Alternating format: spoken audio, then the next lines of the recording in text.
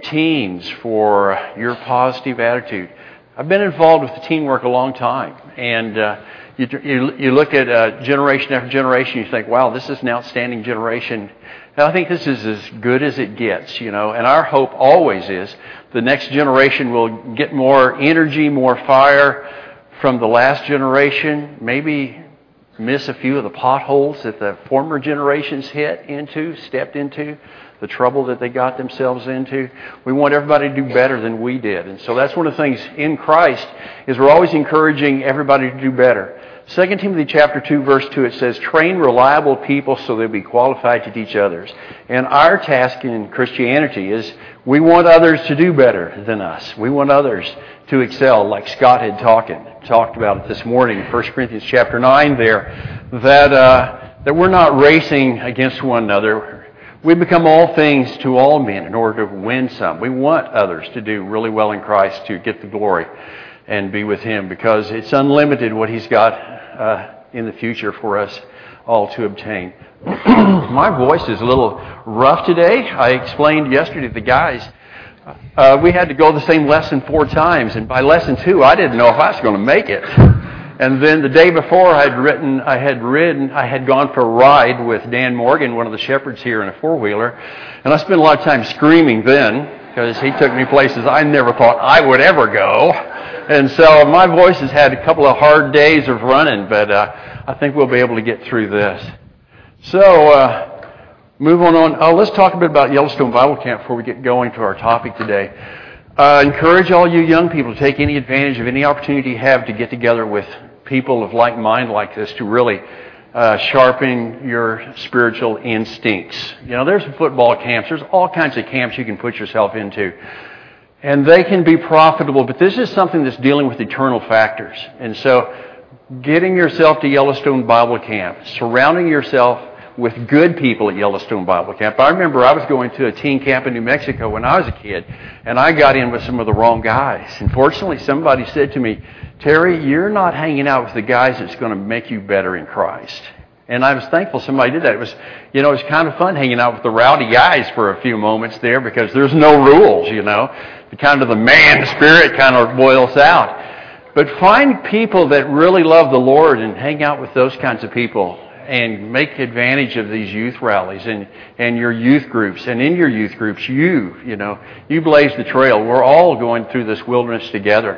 And it's important we need one another to always encourage each other. Like we talked about in the survival class, when somebody's riding beside me, they're the co-pilot, and they see something, hey, touch me on the shoulder. Say, Terry, hey, pay attention to this. If I'm making a mistake, lovingly touch each other. Let's say, this is the direction we're going, and we're going there together.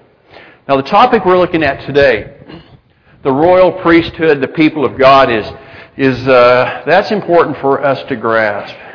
Man, Dan, thanks for all the technology. He would work 2 days to get my stuff together. I showed up with Apple. This is not Apple World on this thing. Dan did some magic with other brothers.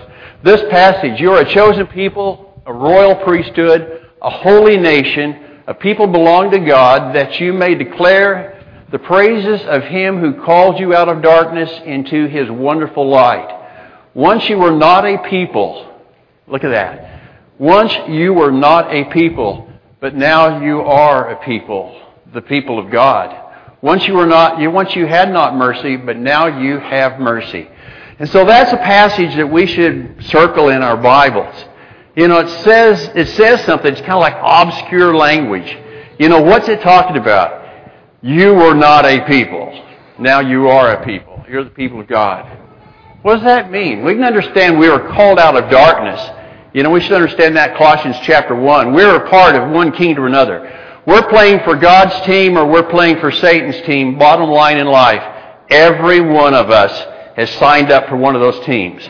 The words we say, the things we do all reflect whose team we're playing on. We understand those. We need to grasp that attitude more there. But we are a royal priesthood, that we are a kingdom. That is saying things the world can't even begin to understand. And it's things for us, it's a challenge for us to totally grasp what God is talking about and what He has done for us. Because what we're talking about here is the whole point of all of this thing that we're involved with. The whole point of creation, the whole point of this universe focuses on this, our relationship with God. And there has never been and there will never be anything like this, where God breathed His Spirit into man, put him here, gave him the option to decide whose kingdom he's going to serve, gave him the option to be a son of God, co-heirs eternal life with Jesus Christ, His Son, that would only come through the death and the sacrifice of His Son. That moves us from a dimension of an animal down here into a realm of a special relationship with God that we don't even know what He's talking about there. And it's by faith we will make that decision to live and be more than animals on this planet. Because young people, you're surrounded by people in your daily lives who will use the S word and the F word, and they will just do whatever they want to gain attention for the moment, gain glory for themselves and pleasure. And that's not what God called us to be. He called us to be special. And there's probably young people here today who are in the middle of that battle. The S word and the F word are part of your vocabulary, and you're playing for the other team. It's important. Hey, all of us who grew up had to make some choices. We all just had to decide who we're going to be and who we're going to play for. You know, in the sports world, everybody's always picking, which team are you a fan of? And people switch teams, but there's one team that's the eternal team, and we'd better decide now to be with Christ, to be a Christian, and to be all that He called us to be. Because He can take us or lose us. I mean, He gave His life for us. He'll go on without us if we decide to play for Satan. But there are people surrounding us who are counting us to be the light of the world, and that's what He's called us to be. And so that's a hard thing for us to understand. Only spiritual people will grasp that. Ooh, hitting the wrong button. There we go. That's where we arrived, right? I got to step by a little one over here. What's this thing? It was 3 weeks old here a minute ago. Man, this little baby was just like, whoa, you know. That's where we're at. This baby, does that baby know that it's a baby? Or does it think it's a dog? It has no clue what it is, you know. He's just perched up there. He doesn't know what he is, you know. On the far side, this old little guy here with the rabbits over there, he's looking at those rabbits. Does he think he knows the difference between himself and a rabbit? You know, he's trying to figure out if he just arrived on the planet. I can remember when I was a kid, early days on a farm, standing in front of cows, and I'd think about that with the cows and the horses, and I'd think, you are really a human. And it's like, am I really? I remember pinching myself. You're a human. You're not covered with fur. Why am I a human and he's a cow or he's a horse? And it's just that grasp that I'm a human and I'm not one of those guys. They have their purpose and I have my purpose. And trying to figure out where my purpose was, us figuring out where our purpose is a challenge, and it's scary. You know, we all have had moments like that, not with giraffes, but we've all had moments where, you know, hey, you know, they're with us, and no, they're not with us at all. They are different than us, you know. In our survival talk, some of the groups we talked about, grizzly bears and this and that, they are not with us. They cannot relate to us. They are not our fuzzy friends. I had a friend who died because he thought he could relate to grizzly bears, and he couldn't. He died because of that. And so it's important for us to understand we are unique. We are something different. So what does it mean to be a people and then not to be a people? Not to be a people, then to be a people. What does that mean? And what does it mean to be a royal priesthood? Who are Christians? And who are we as Christians? What is it to be a Christian? You know, what are priests? We think, what's a priest? You know, and we see in other religious worlds, there's the guys that wear the black outfits. They do that there. But what's a priest? We see in the Old Testament, they wear outfits like this. But what's a royal priest? And a people when we're not a people? And then we get into this situation, we look in Peter and we say, you know, this guy finally realizes, I'm a people, but then, no, you're not a people. So what does all of that mean? And when am I a people? What am I people? Yeah, what is all that about? Some of you are familiar with the Coast Guard swimmers. Coast Guard swimmers, you know, I say raise hands, guys. How many of you guys like to be a Coast Guard swimmer? Sure. Boy, not many hands. Okay, Chris is going to go. Okay, a few guys say it. Okay. Just think what you get when you become a Coast Guard swimmer. Get a fancy outfit, all the girls think you're cool. That's nice, huh? Okay, you get flippers and you get fins, you get a mask. Being a Coast Guard swimmer is wonderful. You get to ride and things like that. Guys, you want to ride in something like that? Hey, sure. Those guys are great. You know, they get to do all kinds of stuff. This is a little video, but we aren't going to watch it, that's out of a movie called The Guardian, and this is not the guy that's talking, but another guy's talking, and he's talking to a class of rescue swimmers, and he's explaining to them what it takes to become a rescue swimmer. And he says, to be a rescue swimmer, this is what it's going to take. It's going to take a lot of sacrifice, basically. And he said, and when the Navy's afraid to go out, we go out. When storms are coming in and everybody's shut in, we go out. He said, when the Holy Lord Himself comes down and rips buildings off of their foundations, we go out. And that's what Coast Guard swimmers do. And he said the results of it is a lonely life. You may die alone in some isolated ocean by being a rescue swimmer. And then he tells them, basically, most of you guys aren't going to survive the class. Most of you guys are not going to make it. And so he says he welcomes them to the class, and they go on with the rest of the story along with that. One of the things that happens with search and rescue, and I talked a little bit about the rescues yesterday, not getting lost. It's interesting, we have an interview process to become a part of search and rescue. They go through a background check, they fill out an interview thing, they go through interviews, and it's interesting, of those who apply for search and rescue and are approved, who get through the interview thing, probably 25% of them ever become rescue people. And it's not that they didn't have the capability, and it wasn't they didn't have the skills. Some of them are much better physical shape than I am and do a lot more than I could, but they just didn't have it in here. Okay? Yeah, they wanted the fancy gear. You know, they wanted the badge, they wanted the hat, they wanted to be called search and rescue, but they didn't have the heart to do it. And that's what God is looking for in us, is to have the heart to become the people He called us to be someone that's separate and apart from the rest of the world.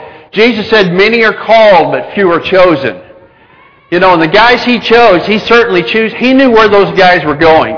He knew where Judas was going to go before Judas knew where he was going to go.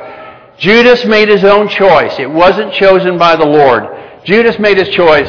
But Jesus understands very clearly He'll call everybody, but like Judas, we can make the bad call. Or like Peter, we can make the right call, and we're going to stumble on the way, but we'll keep getting up and we'll move closer to Jesus all the time. And that's certainly who we should be.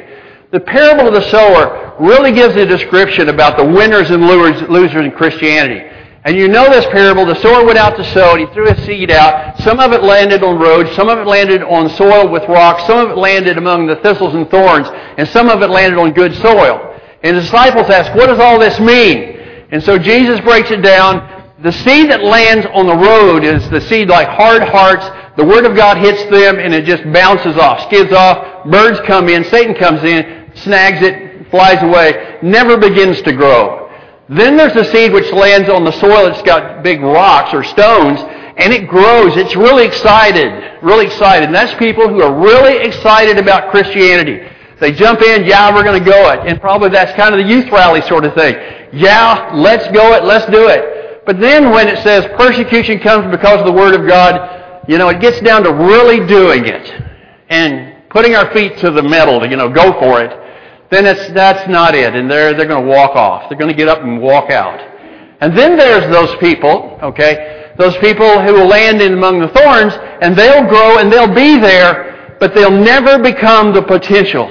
And there's a lot of Christians who live in that world because they're so busy with the world, the cares of the world, and the wealth of this world, and so busy with all the other things, they never become a really dedicated, viable player in the kingdom of God. And that's not good. Just existing in the church. It's a miserable place to be. Attend a little, give a little, play a little, but mostly we're so busy in the world, this is not our home among God's people. What kind of influence we have then is very little. And then there's that soil, which is the good soil, and the seed that lands among the good soil, you remember, it produces how much? 30, 60, 100 times. And that's who we need to be as the people of God. The chosen people. The royal priesthood the holy nation, the people that belong to God. And that is that 30, 60, 100% people that really see this is what it's all about. This is where it's at. That's who I want to be. I want to be a player for the Lord. And so in the Old Testament, let's look at this priesthood concept there, and we'll move it to the New Testament. In the Old Testament, we didn't get to be the priests. If we lived in the Old Testament, we wouldn't even be, quote, people. Now, in the nation of Israel, of the tribe of Levi, that's where the priest was. And there was one God, but all the priests were of the tribe of Levi. You had to be sons and descendants of Levi, one of the 12 sons of Jacob. And so there was a high priest, and the high priest was the guy, you remember, who would go into the temple once a year into the Holy of Holy Places, and there he would make atonement sacrifices for the people. And he had to do that like at the risk of his own life. That was the guy that had a relationship with God for the atonement of sins until the death of Jesus would take care of all those sins. Then there was the priest who did the daily sort of things. And they dealt with the people. And they would make the sacrifices. And so here we were, and we're not the people, but if we were the people in the Old Testament, Israel, we would go to the priest with our sacrifice. The priest would make the sacrifice to the Lord. The high priest would make intercession for us. And so it was kind of like standing back, okay? It's just kind of a situation like when our singing this morning, and the singing happened is, if Austin stood up here and he sang and we just watched him. Okay, that was kind of what it was. Everybody watched, the priest did the thing. We're all singers because we're all priests of the King. We're all participants. We're commanded to sing. We all participate. And so that's where we're at today. And all the non-tribes, all these other people are on the outside. And so we've got a picture of the tabernacle, the temple, same thing. People on the outside, the priests would do their thing on the inside. The high priest would go inside the building there, the holy place, the holy of holy places. You and I never had access to that. We would talk to some priest who had no idea where we were at. Our heart would be breaking. We'd go and say, this is where it's at. He'd say, because he had no clue where it was at, because he couldn't understand. He had not been where we were at. But in the New Testament priesthood, we have God the Father of Israel, which in the New Testament is the church. We are the children of God. We are the people who are the circumcised, not because of something happened in our flesh, but because of what happens in our hearts, Colossians chapter 2 at baptism. And chapter 2 of Philippians chapter 2, at baptism, God circumcises our hearts, and then we are His. We belong to Him. And so Jesus in the New Testament is the high priest. And He is not a high priest who cannot understand us, because as Chris noted last night in his Devo talk, He has suffered in everything as we have. He went through the gauntlet. He did everything. He understands the pain of problem. He understands what it is like to have a friend who doesn't stand with you. He knew what it was like to have a family member who told him, you're a joke, trying to be this whoever religious thing you are. And I'm imagining Jesus in His world, when Jesus drew the line and other people were saying ugly words, comments they shouldn't have made, and Jesus walked out or said, I'm not going there, or that's not right. Can you imagine the pressure He went through? He understands exactly where we're at. He understood parent problems as far as the sibling problems and his mom and dad and all of that. He's been through all of those things, school problems, you name it, He was there. And so we as Christians are the royal priesthood, and we communicate with Him, our high priest. We pray through Him, and He says when we pray through Him, He will deliver in His name. And so we've got this special connection. We are priests. We are priests talking to the high priest who is God, who makes intercession to us, to His Father who is God. That is beyond this world. We're talking about stuff that's beyond rocket science. Okay, we're talking about stuff in the spiritual realm that in the first chapter of Peter it says that the angels look at this story of salvation, and the Greek guys say it's like the angels are standing back and they walk over this thing of salvation. They walk over it and they look over in it, and it's like, and they're just looking like, what is this all about? It's just like, it's beyond their comprehension what God is doing with us. And they're looking at it. You've seen animals. We've seen animals that walk up to something and they look up and they look like that. They're like, what is that? You know, the animals are they're trying to figure out what's happening. And these angels, this is in another dimension here. And in Colossians chapter 1, what Jesus is doing with us and with the church is stuff that is echoing out into other dimensions. Like Scott mentioned, those principalities and those worlds out there. There's so many layers and other layers out there that we can't see with the senses that we got or feel with the senses we've got. And they're looking at this thing saying, wow, God created this thing. And the special thing, it's not this amazing creation, this balanced earth and all that happens and all the planets and everything. It's not that. It's man. And that man will live for something beyond this world. That these people, these creatures, most of them will just act like animals, but there are those who will commit themselves to something beyond this world, something they cannot taste or touch or see, because they can see it in their mind and their hearts. And that's what God is calling us to be. And that's the relationship that we have with Him. Those folks in the Old Testament, they didn't have what we've got. You know, Abraham was a man of faith, and Scripture says he's the father of the faithful. He being the father of the Hebrews, the Israelites, and the Jews, and they had something special. Because God reached down with Abraham and He said, I'm going to make you into a special nation, and I'm going to bless everybody in the world because of your seed, and that's talking about Jesus Christ. And God took care of Abraham, and He took care of his descendants, but it was a rough road. And He didn't forget about everybody else. There was other prophets out there, but our Bible story tells about Abraham and his descendants because that's the genealogy of getting Jesus into this planet. And in various times along the way, there'd be another prophet of God who would jump in from another nation and have an interaction there. But the story focuses on Abraham and his descendants. And it was a rough road, Jacob and Esau.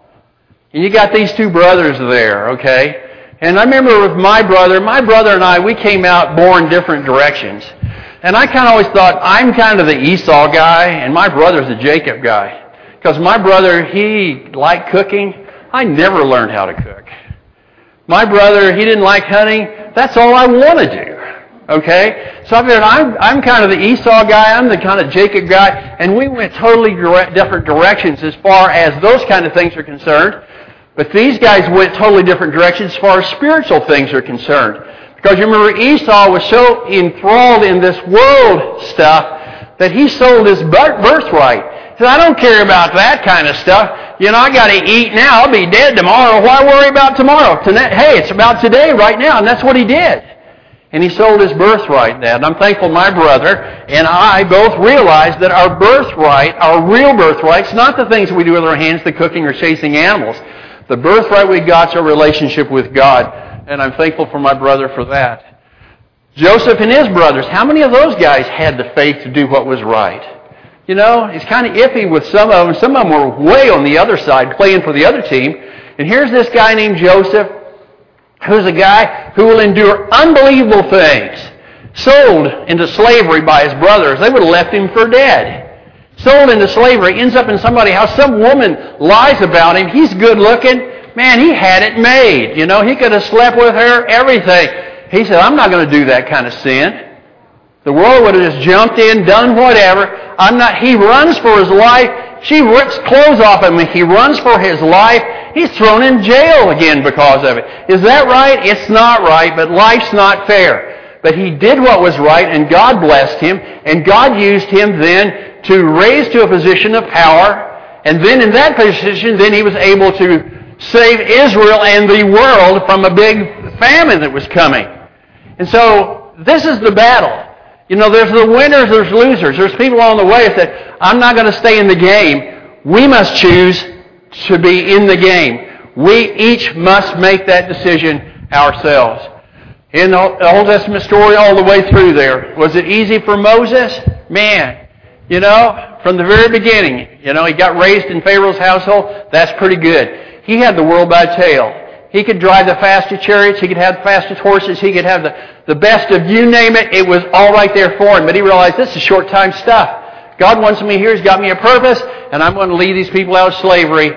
But that wasn't God's plan at that point in time. And so he makes his move, you remember, and the Hebrew people fight against him. He has to run for his life, get away from Pharaoh. He spends 40 years in the desert. Then when he's 80 years old, God taps him on the shoulder at the burning bush and says, okay, let's go do this. And now he's ready. I mean, God's got him ready. He doesn't feel like he's ready. And he comes in with excuses. I can't do that. I can't talk, Who am I to go see Pharaoh? I don't know who you are. And this and all this stuff. And God says, you've got to go. You've got to get it together.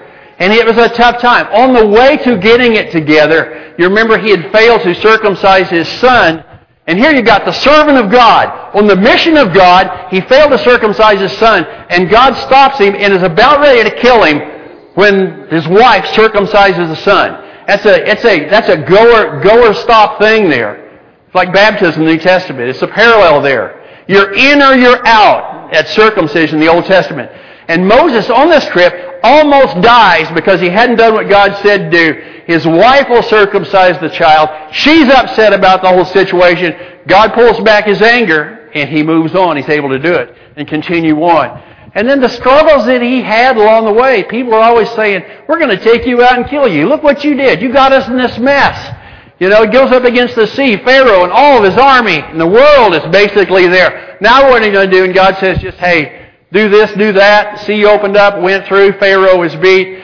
But the story wasn't over. He had to just keep sharpening himself, moving forward. He'll make mistakes, but he keeps moving forward. And because of that, he's one of the great guys that we look at and say, yeah, that's what it's about. He's never perfect, but he did the best he could in that situation. Samson, this is that guy, he looks like Austin Martinich. Look how big he is, Doesn't look like Austin. That's not a good picture of Samson. I think Samson looked more like me. Skinny, not built, bulk like Austin. I think because it was God that made him powerful, isn't it? God is the one that empowered him. And so when he trusted in God, he had that strength, and God was the same thing. Saul and David, great stories. Saul was the great king of Israel. Things were going really... There was the number one pick of God, but you remember what happened? He got pride, and he got thinking about himself, and yeah, I'm doing great. And then when his ego got out of control, he lost control, and then David is number one right-hand man. He becomes jealous of him and tries to kill him.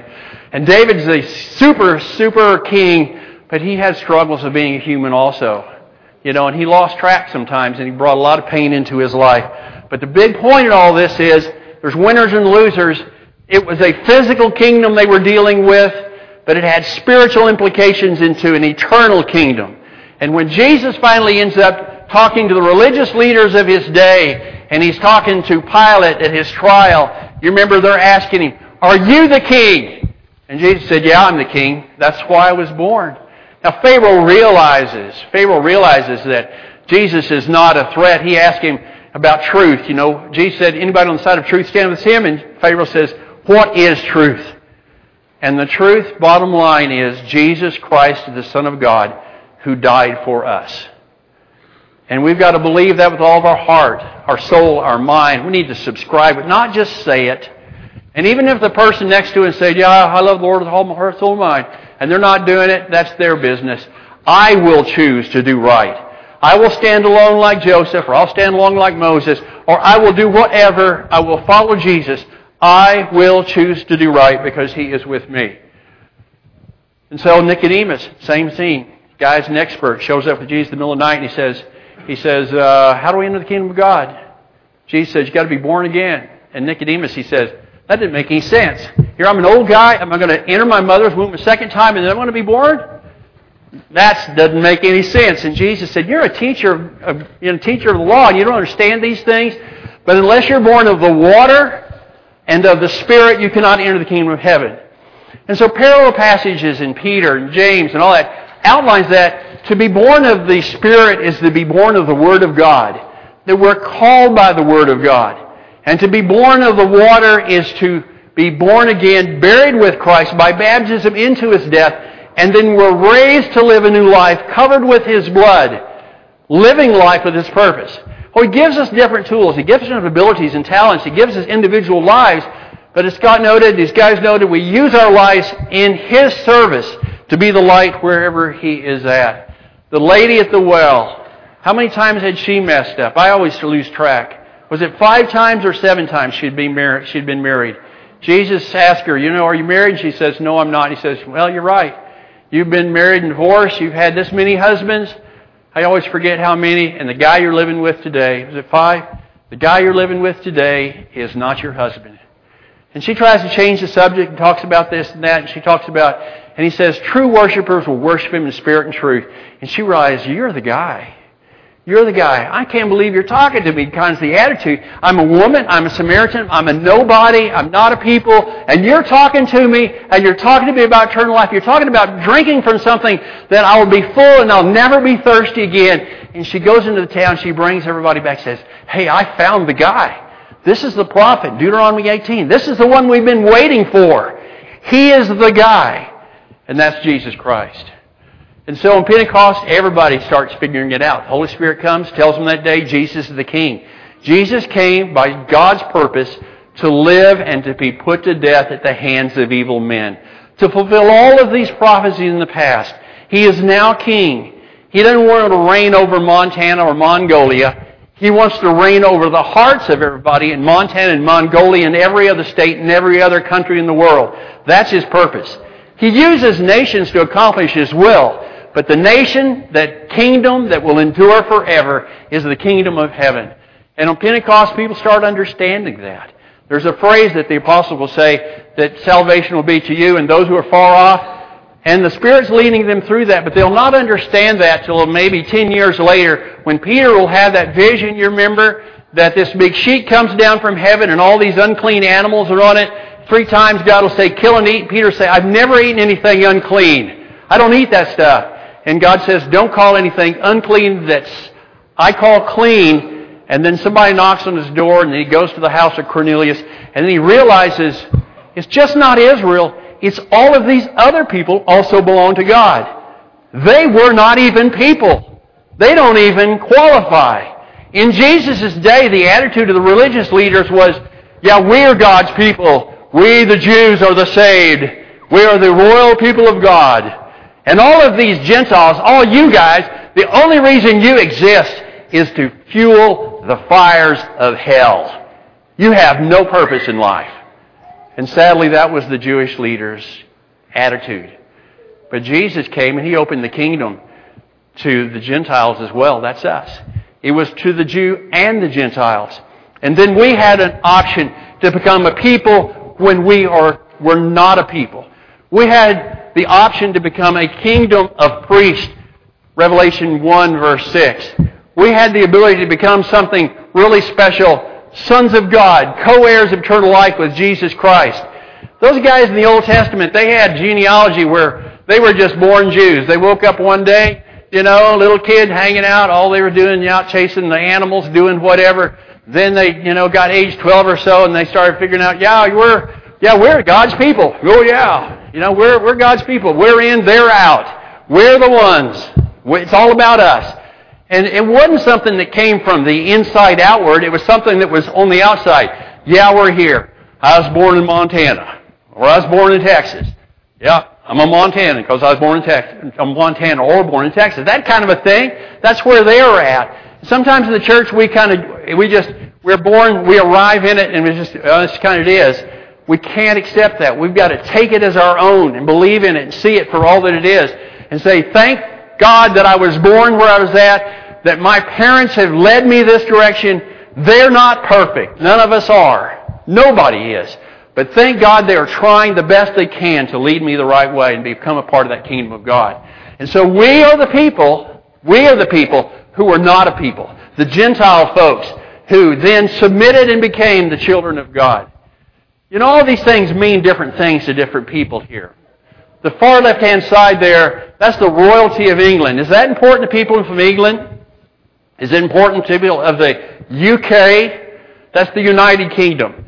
And the United Kingdom is England and Canada and Australia and New Zealand. All of those, that's they refer to that as the United Kingdom. And they're all independent, but they're all related because Great Britain, the United Kingdom, used to control all of them. And the king is important to them.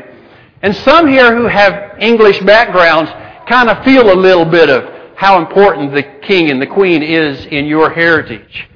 The royal family's kind of become a mess now these days because of some family problems, this and that. But a lot of ladies really like the royal weddings. And my wife, if there's the royal wedding going, it's like, oh, it's a royal wedding. You girls watch those things? It's an older generation who felt that. They would watch the royal wedding and the prince. It kind of all left with Princess Di. Things kind of went sad, and that's been some years ago. She was a princess, and things didn't turn out princess-like, and she died in a tragic way. And so, but the royal family this is it. They have no power, just a figurehead from the past, but they take pride. We are the United Kingdom. Now, in the United States, we elect our presidents, and we're pretty hard on them. And some of those guys are pretty hard on us. And these are the guys at the bottom left-hand side there. And so, take them or leave them, respect them when they were their leaders. Certainly today, as Christians, we respect our leaders. But that's who they are, but they're not the same. But you look at that flag on the right side there, and this is not political, but what does that mean to you? Some people, they burn it. They don't care anything about that flag. It means nothing to them. Some of our leaders, it means nothing to them. Okay? They don't care what the red on those stripes mean. They don't care that our boys went overseas in World War I and World War II, and a lot of our young men died over there to keep Adolf Hitler from killing more Jews in most of Europe. They don't care what happened then. And so that red on that flag and those stars of those 50 states, take it or leave it. And they're going to fight for their world, and it doesn't mean anything. They don't appreciate what they have living in the land of peace that we have. And so we got border problems today, and it's not people trying to escape America, it's people trying to get in America. And the people that are complaining about America, you don't try to see them trying to escape from America. And I'm just talking about heart attitudes here. Heart attitudes. That bottom flag, what does that mean to you? People who are born in that state, I'm not going to ask for a show of hands of people who are born in that state. Okay, raise your hand if you're born in that state. Are there some in here? There are some of us. Yeah, ooh. Was that good or bad? When I was born there's some are reluctantly older hands now. When I was born in the panhandle of Texas, and it was so flat, you could see the farm I was on, town was 6 miles away, Spearmint, and then there was another town 13 miles on beyond that named Gruber. And on a clear day, you could see Spearmint, you could see Gruber. That's how flat it was. It was just flat, okay?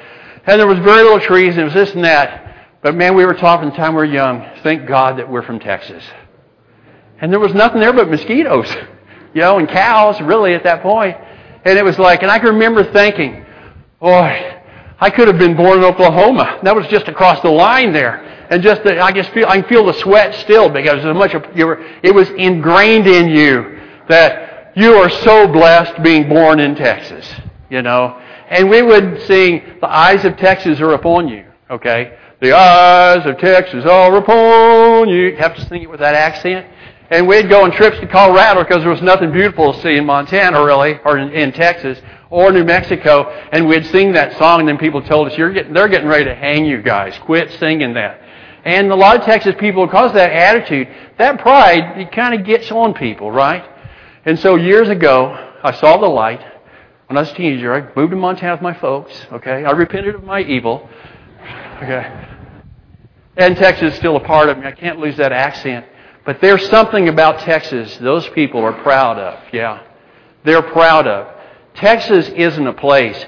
It's a place in here. It's not a landmass as much as it is something that's in here. Understand that. That's what it is about Texans. And I've got a lot of friends in Texas who wish they lived here, but that's where their home is, and that's where their family is. They don't live here. But they send me stuff about Texas. Texas this, Texas that, because that's where their heart is. How many Dallas Cowboys are there here? Dallas Cowboy fans? There's quite a few of us here. Yeah. How long has it been since we won a championship? Super Bowl 20 years? How can you be a fan of a team that loses so much? And none of us are fans of Jerry Jones. Jerry Jones is, I saw a thing the other day. It said, we hope Trump will buy the Dallas Cowboys to make Dallas great again or something, But, Jerry Jones seems to be, And he's a businessman. He does great with all of that. I couldn't run it. We couldn't do it. But, kind of the joke is, and I tell people, I see they're Dallas people, and I say, hey, this year we're going to win. I'm a Dallas fan. This year we're going to win. All of our guys are going to get out of prison at the same time. And that's kind of what it is. It's crazy, isn't it?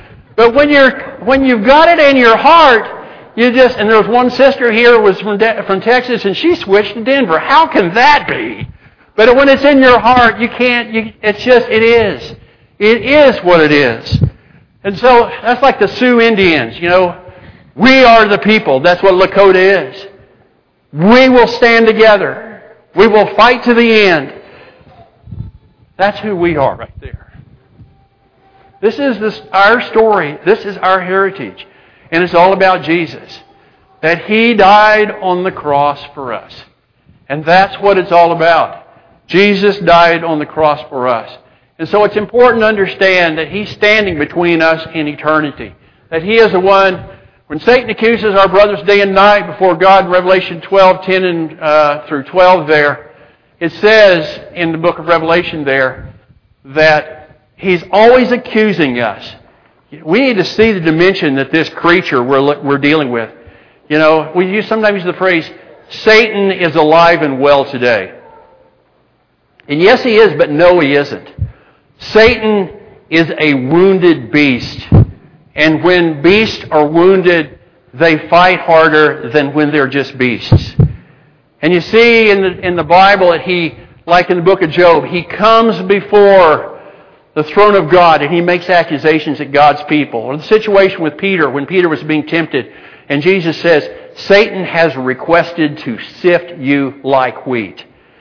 And if we think that we're just cruising at our own planet here in Montana and Satan's not bidding with God and talking to God about us, we're thinking really small, because we're dealing with a God who created this world, and we're dealing with a God who rules over the darkness. Oh, I should not say God. A demon who rules over the world of darkness, who is bidding for our souls. And this is the interaction that God says. And so when Satan looks at Terry, he says, I know Terry blew it here, here, and here. He sinned here and here and here. But then God will say, no, he overcame by the blood of the Lamb. He's one of those who had washed his garments, Revelation chapter 7, the blood of the Lamb. I have been buried with Christ by baptism into His death. And I was raised to live a new life. And the life that I live is no longer mine, but it's His. And as long as I continue to walk in the light, 1 John chapter 1, His blood will continue to cleanse me. Will I make mistakes? I will. Will I fall again? I will. I will continue to get up. I pray. Until this game is over. And that's got to be the focus of all of us. That it's only in Jesus we have salvation. It's through His blood that we must be buried with baptism into His death. Moses would never have finished his trip if he wasn't circumcised. And we're not going to finish it if we're not baptized. And so it's an important step we have to take. We know Jesus Christ, Son of God. The word of their testimony. Do you believe Jesus Christ, Son of God? That was Peter was asked that question. And as a result of that, Jesus said, you are the Christ, Son of God. And Jesus said, blessed are you. That's not a word. That's not words that come from men. That's the reality. Romans 10. That confession. Jesus is the Lord of your life. It's not words. He owns us. He owns us. And will pattern our lives according to what He wants us. And we do not love our lives so much as to shrink from death. We're not going to pull up. We're going to focus on it. We're going to go for it. I'm afraid. I'm afraid to be ashamed. I'm afraid I don't want to be embarrassed. I don't like situations sometimes when I have to stand up and guys are talking rude and I just dismiss myself from the situation. I don't like that. It's hard. It's hard. I want to be the light. I want to be the right. And that's important that I do that. It's important that you do that. In any situation, we choose to be the light because we are a kingdom of priests that God has called us to higher calling. We're that kingdom of priests. We're the holy nation. We are the chosen people. And the last thing to note here is do not live beneath your privilege. Do not live beneath your privilege. And what we're saying there is because you are who you are and you're specially chosen by God, and He's got an eternal plan for you, And He's got plans down the years from now for you to do, hearts to touch. Don't bail out. Don't bail out. Like Scott noted this morning, run the race. Fight the good fight. Remember who you are. It's not easy being a human. You know, I like being a human. Don't you? But boy, that spiritual battle sometimes gets pretty tough. And I'm not going to check out early. I'm going to play it out to the end because that's what He sent me to do. I've got a stepfather who he came into our family and he struggled in Christianity. And it's been some tough times over the years dealing with him. And he's now dying of cancer. He's 91 years old. And at 90, he was planning on being 100. And he saw no reason not to get there. And I'd go down to Oklahoma where he lives, and we'd go to the fitness center, and I'd tease him about, you need to take your shirt off in front of the weight machine and do this and that. And he's a little guy like that, and scrawny guy, but he was planning on living to 100. Now he's got cancer, and he's not making it. But he is living out his last days in misery, but in style. He hurts bad. The pain is almost unbearable. But he's spending his time trying to influence the lady who's giving him care as to what's really important in life. And he's trying to influence his children from the past who were not and are not committed to the Lord to focus. And in my last trip down there to see him, he said, and it was, well, Terry, I'm not going to get out of this one. I understand this. This is the end of the road. And he said, would you do my funeral? And I said, sure, I'll do it. We talked about some of the things that you like to talk about, like when he was a quarterback in high school and the play was going this way and he threw the pass over there. And I think he handed it off and somebody else threw the pass to him and he got to make the touchdown. That was back when they didn't hardly pass. And this and that. He said, let's talk about that. And he said, and I want you to tell my children where I've gone. And tell them that it's only in Jesus Christ we're going to get there. And the church is the most important vehicle that God has given us to be a part of Him, to serve one another and share with one another. Share with them who I am and where I'm going so they can really see that side of me. That's the legacy all of us need to live. Yeah, he missed a lot of joys that you guys get to live.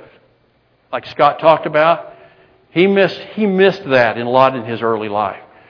Don't miss it in your life. You're at a time and place that you can not have to step in all those piles of manure and all those pits and all those holes.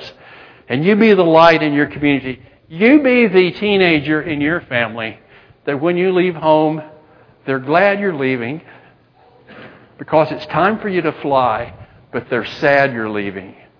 I see so many teenagers when it's time for them to leave home, the mom and dad will back up and say, thank God they're gone because they were playing for themselves.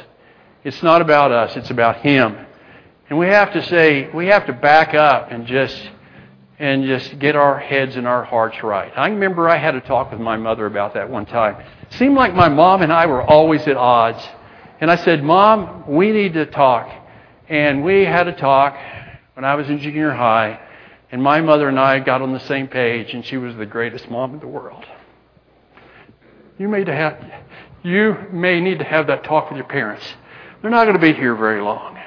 You know, do what's right. Say what's right. Respect them. And be someone who lives as a servant like Jesus was all of his life. That's the call that God has given us, right? The closing song has been selected. We certainly want to extend the invitation to anyone here. If you've not been baptized in Jesus Christ and you know what the story is, it's a long ways home. It's a long ways home, and it's a dangerous planet out there. If you know what's right and you know what to do, why don't you talk to some of the leaders of this church or talk to your teen leaders who brought you here, and you make sure you're right with the Lord. Don't put it off when you know where you need to go. And if you're playing both sides of the team and you're playing in the world and you're sleeping through the lessons and you're not engaged to this situation and you're saying, Lord, get me out of this, but you're not talking to our Lord, turn it around before it's too late. Yeah.